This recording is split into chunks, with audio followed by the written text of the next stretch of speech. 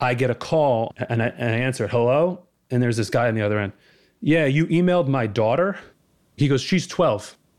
And I was like, oh, okay, sorry about that. And he goes, yeah, listen, everything's all right, but you got to answer me this one question. Why does she come home from school and say that she needs a manager?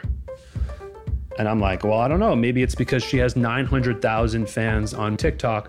There was a time when most adults didn't know what TikTok was. If you haven't heard of TikTok, TikTok is the most addicting app in the entire world. If you get it, I'm warning you, you will be on it for 4 hours just scrolling through your For You page. Most people still don't know the real story.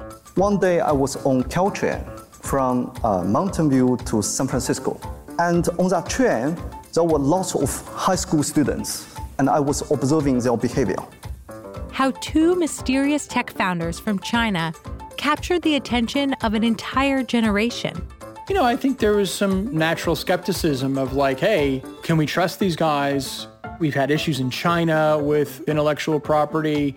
Infiltrated American pop culture. You identify a couple whales, you pay them for a certain number of posts, and then sort of a flywheel from there, because, the internet is like high school cafeterias. The second the popular kids do it, everyone wants to get in. Went to battle with Facebook and other Silicon Valley giants. And when I brought up the Chinese internet companies, I think that that's a real strategic and competitive threat. Took on the most powerful man in the world. We're looking at TikTok. We may be banning TikTok. This season on Foundering, we'll take you behind the scenes of TikTok with exclusive interviews of creators, investors, and employees, including the CEO of TikTok's controversial Chinese parent company, ByteDance. You'll see what it was really like inside the company after TikTok landed on Donald Trump's hit list and nearly lost it all. Check us out, Foundering, a podcast from Bloomberg Technology. Subscribe on Apple, Spotify, or wherever you get your podcasts.